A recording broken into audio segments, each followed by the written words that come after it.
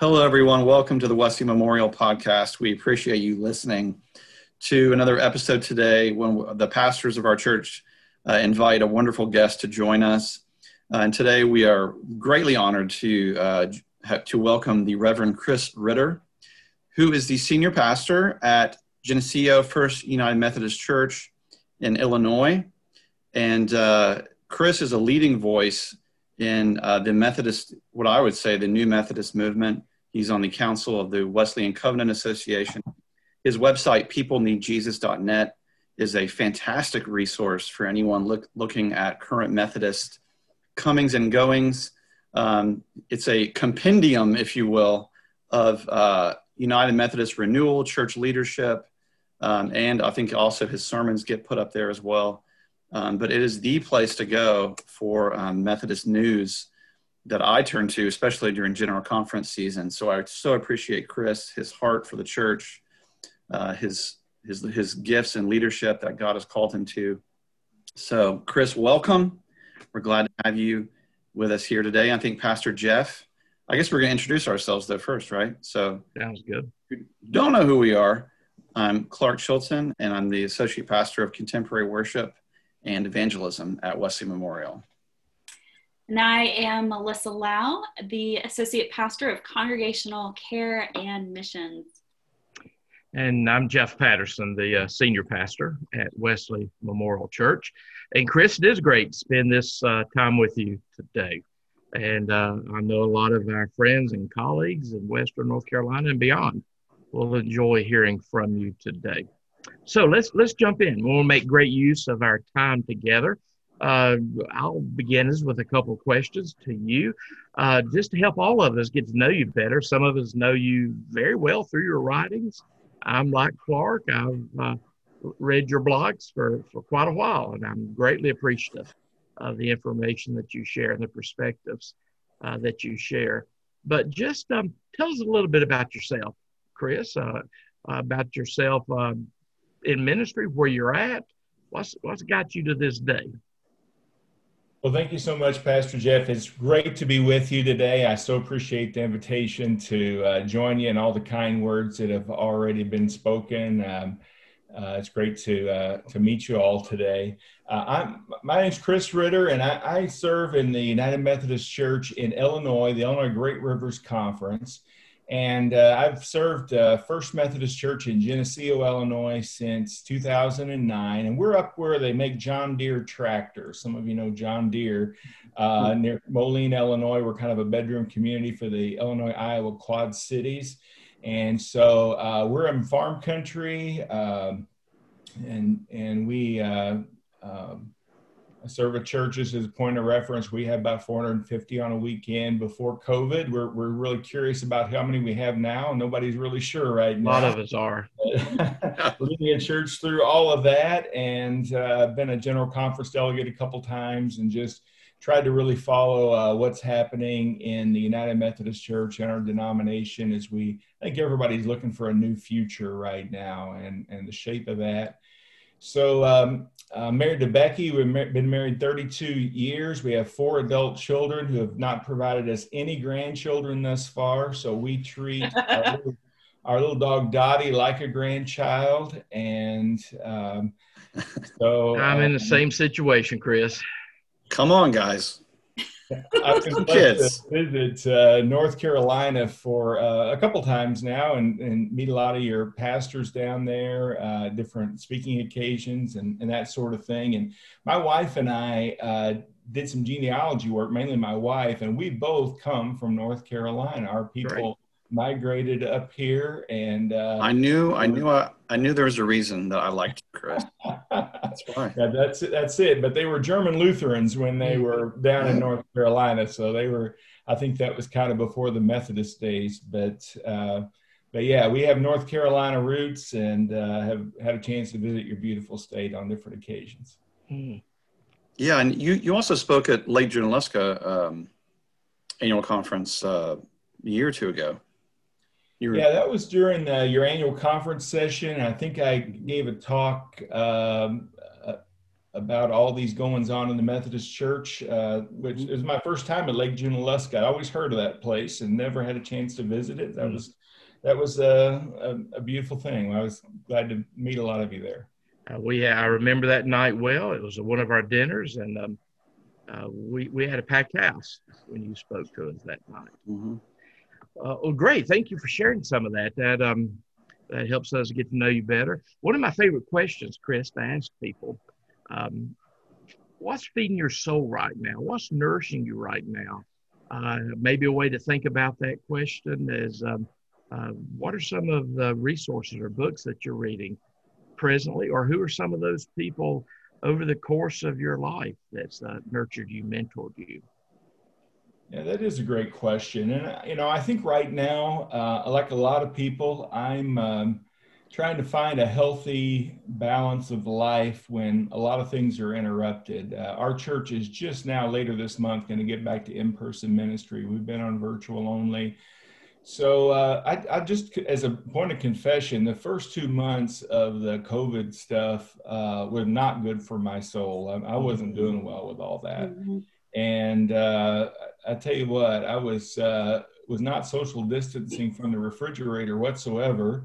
That was the only exercise I got. So I kind of decided around Easter time, I can't do this. I've got to take care of my soul, my body, my mind, and just reprioritize. So Scripture and prayer has been really important to me. Right now, specifically, we're going through as a congregation the Gospel of Luke. We started that the first week of Advent, and it's going to take us through Easter at least. And so it's my favorite book of the Bible. And so I'm just really reveling in Luke right now. And the stuff that I'm reading has to do with early devotion to Jesus. You got to kind of have to put yourself in seminary. You don't get everything you need in seminary. You've got to be in charge of your own education, and we all have gaps. So I really have been interested lately in early high Christology, where that came from, and what it looked like. And so that's what I'm reading about, thinking about right now. And so that's been fruitful. I walk every day. That feeds my soul. My dog keeps me as my accountability partner. On that, we try to eating low carb and walking, trying to just kind of do what I need to do to get healthy and be healthy. So that's kind of that's what's feeding my soul right now. Mm-hmm. Great topic. I love that topic. The high Christology in the early church. You're probably reading some of the authors I'm very fond of, the ones who show us that high Christology came very early. It did. It was not a late development, but it came very early. It was there in the beginning, which is rather fascinating for a bunch of Jewish folks running around Jesus at that time. Well, great. Guys, what do y'all have for Chris? Well, go ahead, Melissa. Go ahead.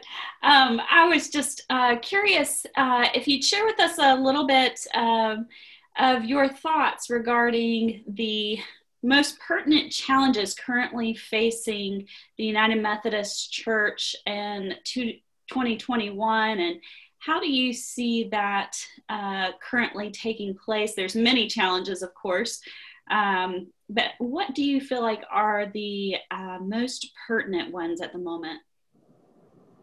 Well, thank you for that. If you'd asked me a year ago, my answer would have been different. And of course, from today's perspective, I think every church feels like it's facing an existential threat in COVID-19. We're all about gathering people together. My church, the way the church I serve, rather, the way we say it is, people need Jesus, and we want to draw people to Jesus, develop people in Jesus, and deploy people for Jesus. And gathering is a huge part of that, and that's been disrupted. So for the United Methodist Church, we were getting it's almost like a couple that was getting ready to get a divorce, and then all of a sudden they get cancer, both of them. And so it's almost like, I kind of came up with that analogy in the dark days of COVID, but I'm a little more optimistic. That's not a very sunny image, but it's like a bigger threat has come in than the threat we thought we had. And I don't know all the demographics of the Western North Carolina annual conference, the Illinois Great Rivers Conference. We have about 800 churches. Only 117 of those have more than 100 people on a weekend before COVID. 400 of those have 30 or less. Half of that number have 15 or less on a weekend. And so these are churches that have been teetering on the edge of viability for a long time. And so as a denomination that is heavily weighted toward small churches and elderly churches, we're going to see a lot of that just go away over time. But beyond the COVID threat, we are in the middle of a negotiation about our future. About this time last year, it was announced that a group of high-level leaders from across the spectrum, ideological, all of that, had agreed on a separation agreement for the United Methodist Church. And they put that in the legislation and got it prepared for what we thought was going to be a May 2020 General Conference. Well, of course, we didn't have our global meeting of United Methodists in May 2020. That was rescheduled for August 2021. And now I don't think anybody that really looks at the current reality thinks we're going to have a August full General Conference in Minneapolis in 2021 of August. It's just not going to be possible. I mean, the vaccines are getting around, but that's in the U.S. and this is a global, recently new statistics came out that showed that I think American Methodists, United Methodists are a minority across the globe. I think we've been eclipsed by United Methodists that live in other countries. So getting everybody, delegates from all these different places together. So, we're waiting on the Commission on General Conference, who are expecting a report by January 31st on the feasibility of a virtual General Conference, maybe a distributed General Conference. A lot of these places where the United Methodism is the strongest has not good access to technology. Mm-hmm. So pulling all that off in all the different languages, we translate into all the different languages. And, so we're waiting to see if maybe a limited agenda General Conference, something could happen where we could move forward. Right now, we really have this kind of open-ended paralysis right now because we're not able to have the meetings we need to have to bring this to final resolution. So I think those are some of the challenges we're looking at.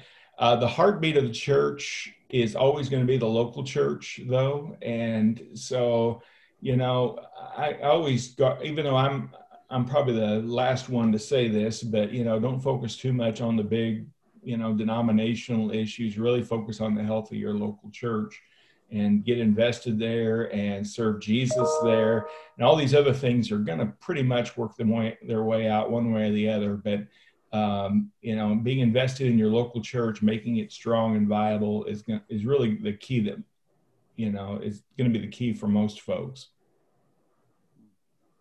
Can I jump in at this point, Chris? Sorry, Melissa, but you mentioned the the proposal, the agreed upon proposal, the protocol. And I know we were all set for General Conference in May of 2020.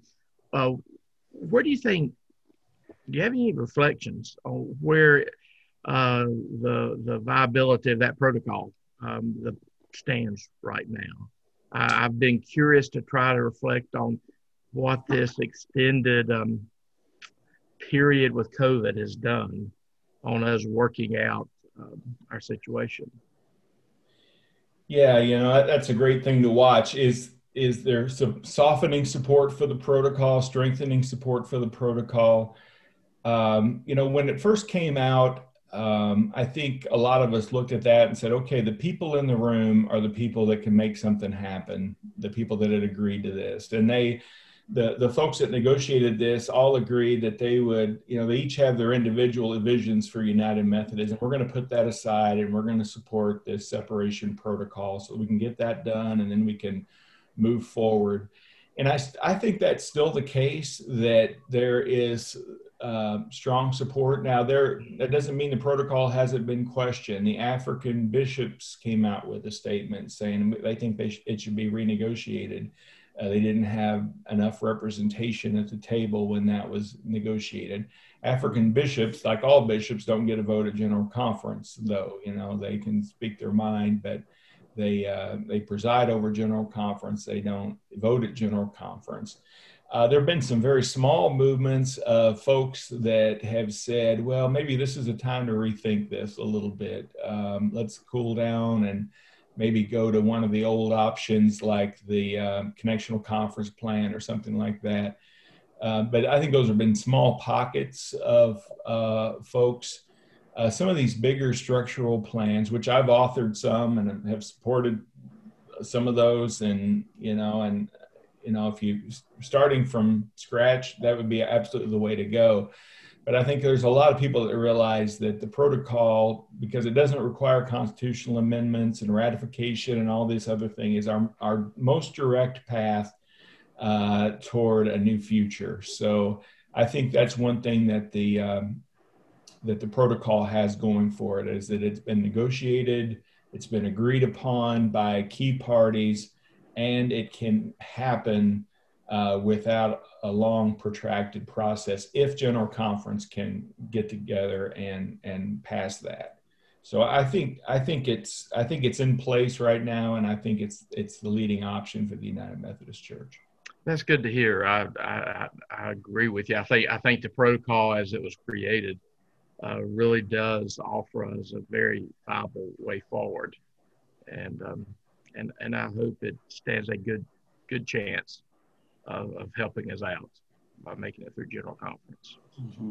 Assuming we do have a General Conference in 2021, what would you highlight as things that our lay people in the local church need to be aware of and need to know? Okay, yeah. Well, the first thing is Jesus is Lord. Let's start there always. Amen. We've got to keep him on the throne. He said he would build his church, not our church. The gates of hell would not prevail against it. And again, I just want to say the local church is the real story. The United Methodist Church is a big global intertwined organization that it's going to take a while to untwine, if that's what's happening. And so to just kind of be patient with that process. It's going to take you 10 times longer than what you think it should take because things are just exceedingly complicated on the general church level. But on the local church level, your church is going to be what your church has always been. And, we may, it used to be that the denomination you were part of was the brand you had to wear on your church sign, and you had the flag you fly. I think that's less the case. Most churches, their denominational affiliation is maybe on page 6 of their website or something like that, So really, I want to just keep in mind the health of the local church is really important. But there is a new denomination coming. What the separation protocol does is allows folks to create a new expression of Methodism, a new Methodist denomination. And the group that has agreed to do that are what we've come to call the traditionalists. Now, United Methodists have been talking to one another a long time about our differences. And part of the problem in those discussions have been labeled. If I call myself, if I don't agree with you and I call myself a Bible believer, I'm kind of calling you a not a Bible believer. So I can't call myself a Bible believer because that's saying you don't believe the Bible, and you would take umbrage at that. So what do we call one another? And so evangelicals, that's been a problematic term. So we've kind of settled on traditionalists. Yeah. And so what is a traditionalist? A traditionalist is somebody that believes in a high view of Scripture and believes, has a certain lens towards the gospel, kind of the classic, I would say the classic things that drove the ministry of John Wesley. And the other side would be more on a progressive side, which would be more aligned with mainline U.S. Christianity that has a more flexible view of things like sexual ethics, definition of marriage, that kind of thing. So traditionalists, even though we agree with the Book of Discipline of the United Methodist Church and what it says on issues like gender identity, marriage, human sexuality, that kind of thing that we've been fighting over. It's been kind of the presenting issue. It's bigger issues than that, but that's been the presenting issue that we've been debating over. Traditionalists have agreed to start a new denomination and be the ones that exit. And probably the biggest question we get is, why do we have to be the ones that leave? The denominational apparatus in the United States are general agencies. We have 13 general agencies. Traditionalists are a demographic majority globally, but a minority in the U.S. context and among the general agencies. And traditionalists generally want a less top-heavy denomination. So we don't want to inherit 13 general agencies and their current staff and all of that. We would rather have a leaner church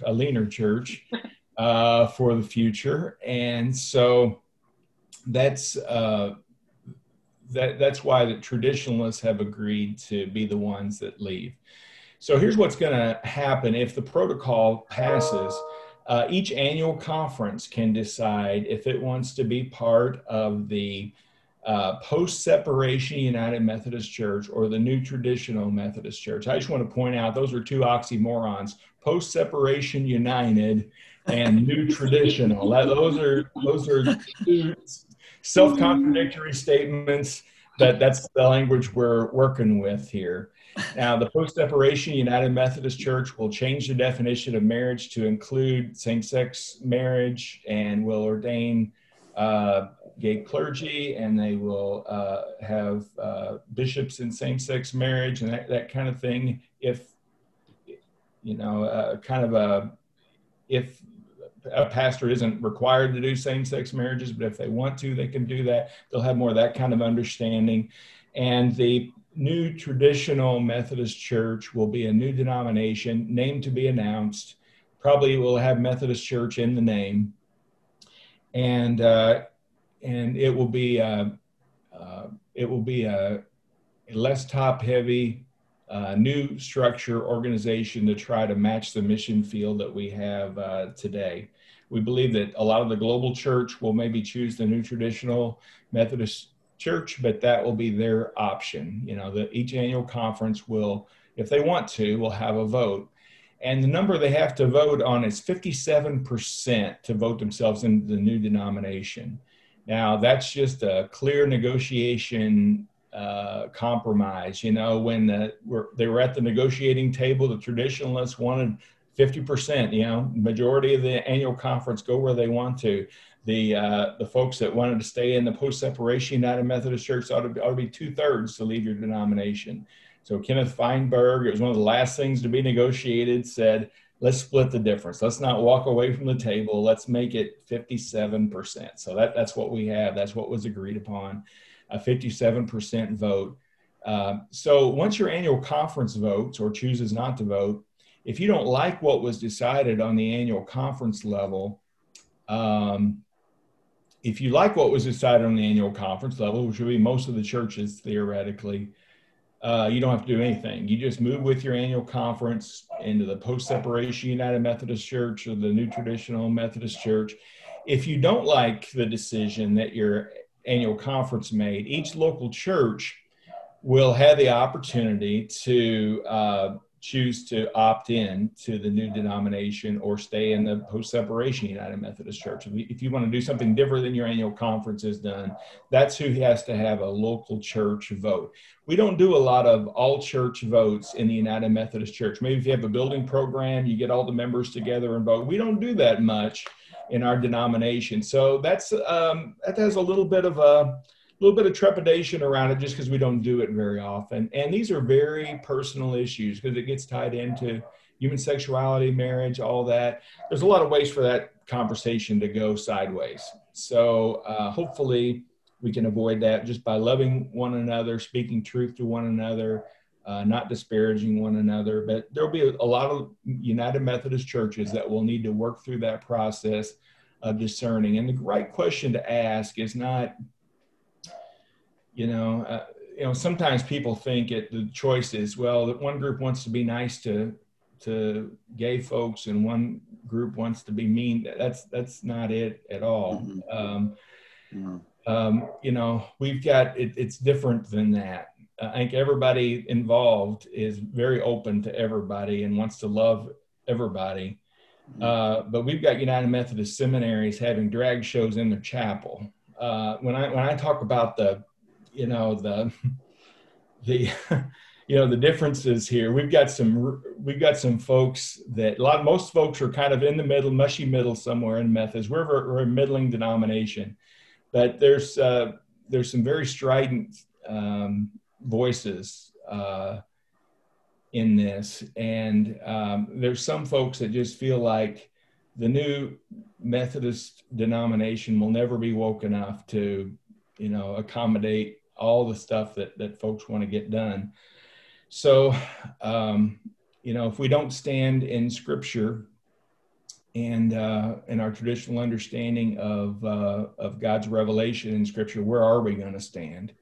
And how are we going to even develop what we do believe? So that's going to be the nature of the decision that's going to come possibly to your local church, possibly to my local church, and that we need to start, talking to one another about as these new things develop. Now, I think the first half of 2021, we're going to see some big announcements about the new denomination, the name of the new denomination, the names of the people that have been contributing to the new denomination, the planning. We're going to see a book of discipline, transitional book of discipline that will govern those joining the new denomination until we can have a convening conference. So there's going to be kind of a release moment, I think, of all that coming up in the early part of 2021. And that will help us all have this conversation too. So that's something that we can all look for and look forward to. Yeah, I think, Chris, that, part of what you're intimating there is, none of us look forward to our congregations having to make these decisions. But at the same time, that degree of messiness, I think, is inherent in the way that God renews the church. It's always been that way. Yeah. And I think it's just going to be part of the process that on many different levels in many different places will issue forth with a renewed Methodism. I'm on the traditionalist side, but I'm praying that the progressives they can create a denomination that is more in alignment with what they want, what they feel like they need. I want to help them find their way. We got to do something to get beyond this stalemate that really has been almost front and center for most of my ministry, 30 plus years. Absolutely. And we should we should want good things for one another. We see, you and I have both been at General Conference. We've seen the frustration. We've seen the anger on both sides. And we just need a new day. We need to find a way to bless one another and move forward without vitriol, malice toward none, charity for all. That's the kind of new day that we need in the United Methodist Church. One of my concerns, and you alluded to this too with the labels, Americans, we seem to love labels, and and sometimes labels are not helpful. They do maybe streamline the conversation a little bit, but there's a downside to labels. And I particularly try to keep reminding people that labels that are used in the political world, liberal, conservative, just don't automatically translate into the theological world. And that's why people need to need to be aware and learn and reflective about what's going on. Absolutely. I think their coming days invite us to a greater level of discernment and time of prayer and engagement with the scriptures going forward. Good point. Yeah, what Martin Luther said, I'm going to paraphrase him, but during the Reformation, he said, "Let us each go the way of our own conscience." And we're certainly at that place where we can bless one another and respect one another enough. What I've loved about the Methodist Church as a relatively young man, that's rapidly changing for all of us, but was that we held grace and truth in tension for so long. And we're in a culture and a world right now that wants to either choose grace or truth and not hold that tension any longer, even though Jesus was the embodiment of both perfectly. And so I don't have a question about that, but I just wanted to make that statement. And what I love about a new Methodist expression is that it would retain that holding those two things of grace and truth simultaneously that we see expressed in Scripture and in the life of Jesus. There's one thing I wanted to say. When the protocol came out, I saw a number of bishops sort of giving a frequently asked questions sort of video, which I appreciated. And one of them said, if your annual conference decides to stay post-separation UMC, and your congregation decides to stay post-separation UMC, then nothing will change for your congregation. They kind of reiterated that. And I remember hearing that and thinking, is that really true? Will nothing change for your doctrine, for your polity? Do you think that's the case? Yeah, I do not think that is the case. I think every United Methodist is in for a season of change. There's the United Methodist Church has been described like a rubber band. We've got these sides that are pulling. The tensions have come. And when you cut that, you don't stay right where you're at. You snap a little bit. So the post-separation United Methodist Church is, I think everybody understands in very short order, they're going to move to new language around human sexuality. They're going to move new language around marriage to allow for same-sex marriage. There may be a liberationist wing of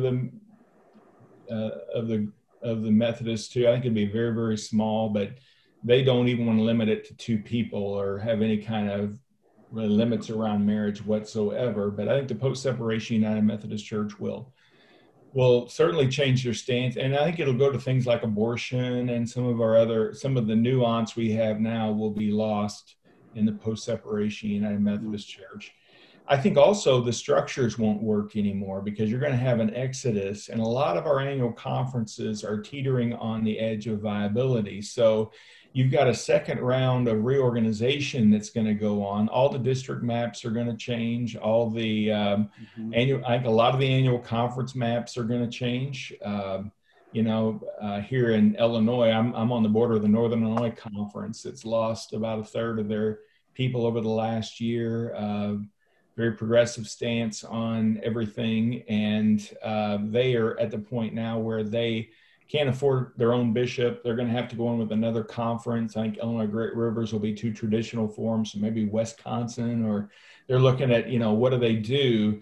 I think we're going to see a lot of that go on. So your conference areas will be geographically larger probably in the post-separation United Methodist Church.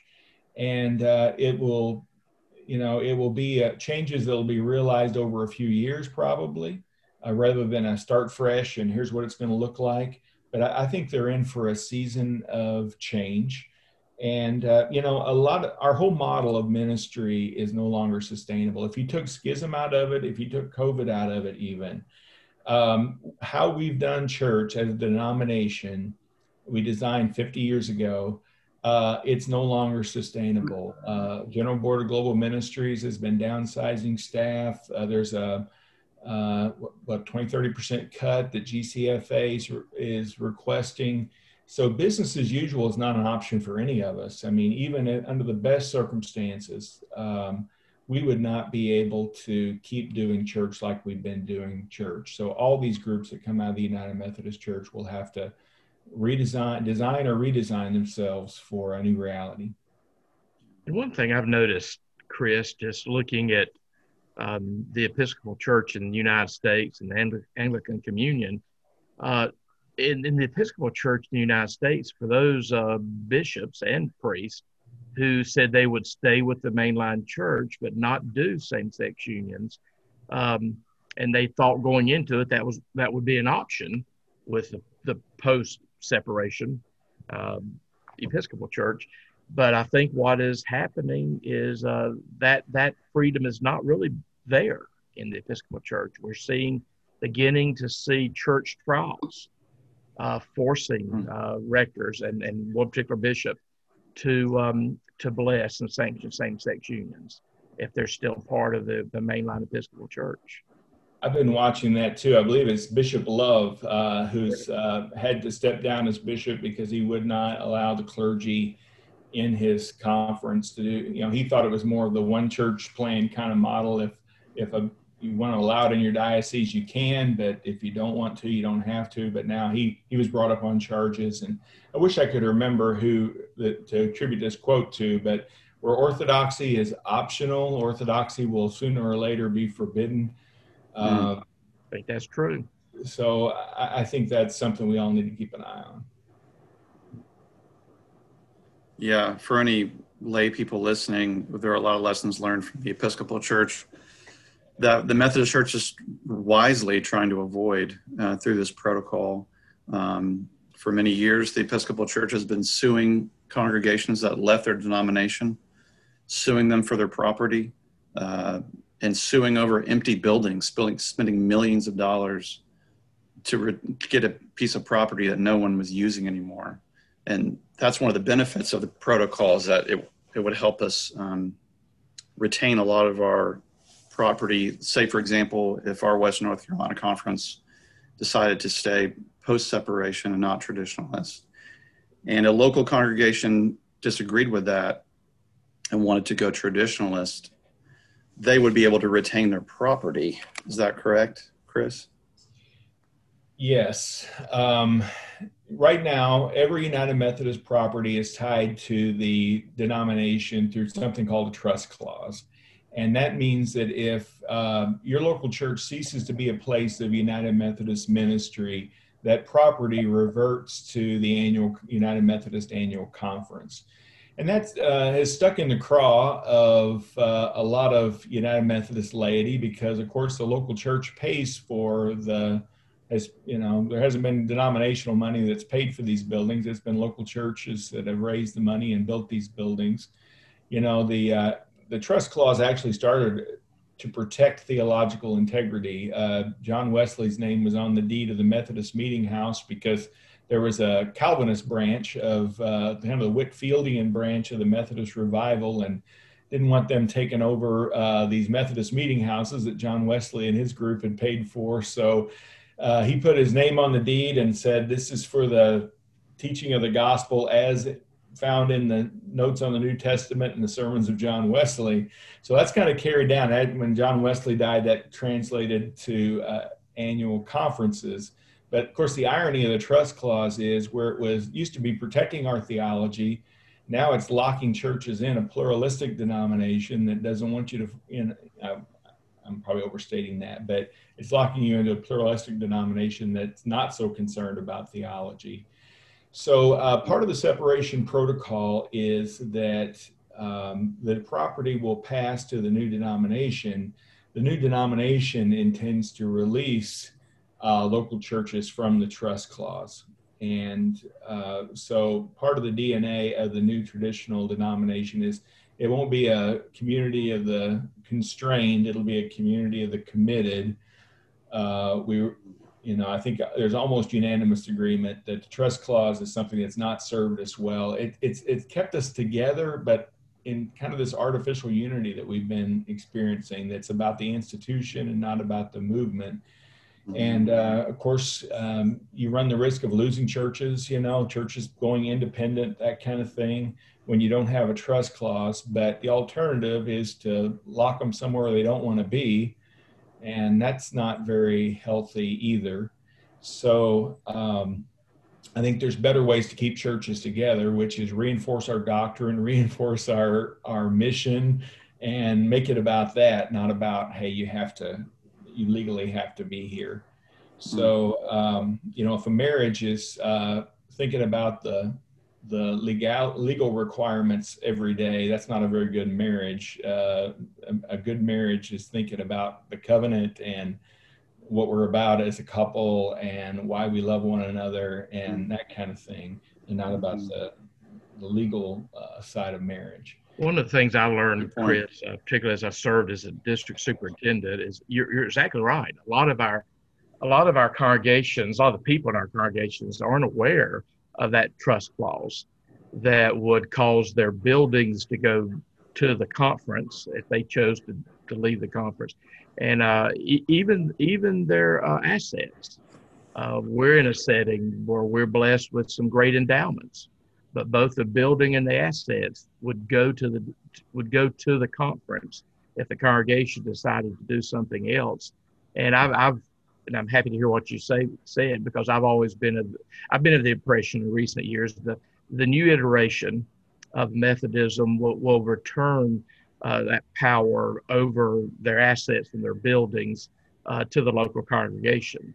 The trust clause did serve us well early in our history, but it has not served as well in recent history.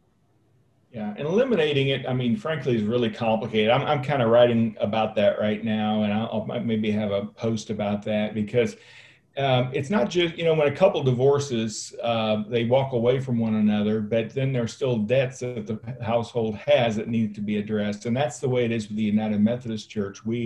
Our debts are in the form of unfunded pension liability. The annual conferences of the United Methodist Church are planned sponsors of pensions, and that's created a liability depending that kind of fluctuates depending on a lot of factors.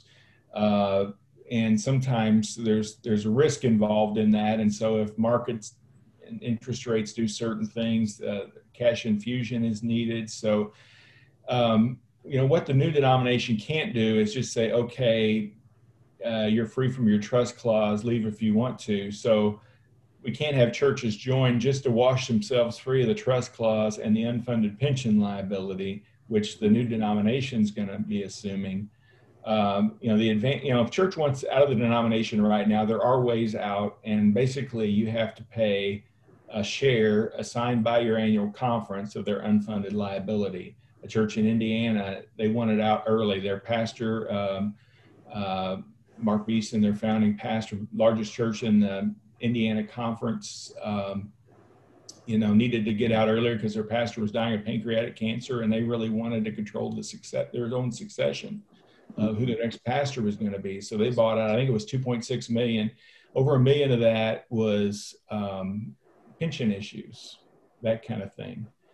So in the new denomination, the plan right now is that there would be a lien against local church property for those that have a liability. Not everybody maybe will have a liability, but if there is a fair share amount, there'd be a lien. And then as long as you're staying in the denomination will handle that liability together as you go through time. But if you want out, if there is an unfunded portion that you're responsible for based on your history of your annual conference, I'm still learning all the details of this, because when I say that it's complicated to take apart the United Methodist Church, this is the nitty gritty that I think we're all going to become acquainted with in 2021. All this pension stuff and the promises we've made to people, and that we're going to have to find a way to keep in somehow, some way. I think this is going to be part of the nitty gritty, but there is a concerted will on the part of traditionalists not to have the trust clause as part of the future. And we're doing a lot of creative thinking about how to unwind that. Yeah, I think it's everything we discussed is so vitally important for Methodists to know about. So I'm so glad we're laying this out there. But let's also talk about the future. We are hinting at the future here and there in our conversation today. As we said earlier, Chris, you're part of the WCA Council. We had a wonderful conversation last month with Carolyn Moore, who, as of the day before our conversation, became the chair of that council, and she announced that on our conversation that day. So that was kind of a fun thing to hear about. Yeah. And maybe let's just briefly talk about how the WCA, the Wesleyan Covenant Association, as Carolyn articulated, that it's really the midwife for a new expression of Methodism in the future. And there's also a transitional leadership council that has been formed to help with that transition as a midwife role. Can you just talk a little bit about that so people are a bit more informed? Absolutely. I think I've been part of the Wesleyan Covenant Association since its beginning. There were some early meetings coming out of General Conference 2016 that I got invited to, and been part of that. It's just a gathering point for those that are on the traditional side of this conversation, to be in communion with one another, connection with one another, think about the future together. Originally founded to guide the United Methodist Church. And of course, now that we've gone through General Conference 2019, have seen the fallout of that, I think we realize now that the Wesleyan Covenant Association has a role in shaping a new denomination for the future. But, traditionalists are a diverse lot. I mean, a lot of nationalities, a lot of spoken languages, in fact, almost all the diversity in the United Methodist Church is on the traditional side. When you think about language diversity, economic diversity with our brothers and sisters in Africa, and there's a lot of differences. We have high church folks that, worship seems like you go to their Sunday morning, it seems like you're at a high Anglican mass, and we've got churches that you'd think you'd stepped into maybe an Assembly of God church on a Sunday morning. There's a lot of diversity on the traditional side, but there's something that holds us together, and that's an understanding of the gospel, a common understanding of the gospel, the sources of authority in the Christian life, and that's what's been the coalescing of the Wesleyan Covenant Association. And we realized when it came time to look seriously at forming a new denomination that there have been some that have been with us from the beginning, and there have been some that never joined with us, and but deserve a voice in the future. And so we had a larger meeting, and I wasn't at that meeting, but a larger meeting last December, a year ago December, with some of those folks that have not been part of the WCA, but wanted to be part of a new denomination. This included some bishops. And so the midwife part of this is the Wesleyan Covenant Association gave our blessing and participation to something called the Transitional Leadership Council, which basically widened the tent to include a lot of different traditionalists, whether they've been part of Wesleyan Covenant Association or not. And I'd say the Transitional Leadership Council that's been meeting now for over a year is the main voice in shaping what the new denomination is going to look like. Keith Boyette is the president of the Wesleyan Covenant Association. He's also the chair of this Transitional Leadership Council.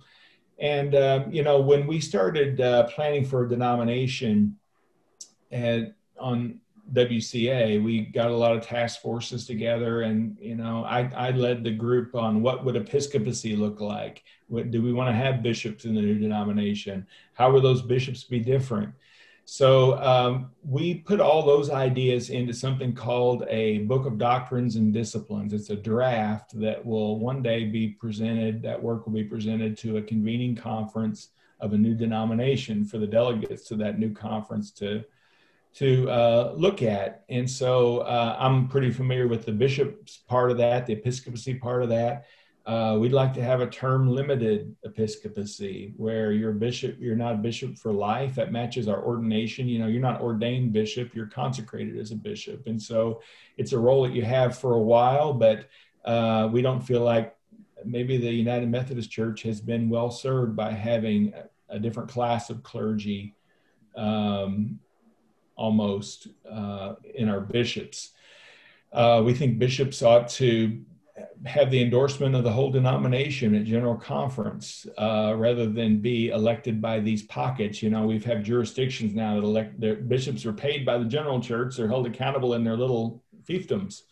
And so that's led us to theological disharmony and all kinds of things. So the new Doctrine and Discipline says that there's a list of a clergy that get recommended for bishop at General Conference. You have to get endorsed at General Conference. And then you can be called as bishop by an annual conference to serve, you know, for a period of time. So ideas like that. And so that's something that the Wesley Covenant Association has produced. The Transitional Leadership Council is getting ready to release a transitional book of discipline, which a way to think about that is more of a streamlined version of the current book of discipline that will guide the church as we await a general conference, which will probably come in late 2022, early 2023, because the protocol's got to get passed.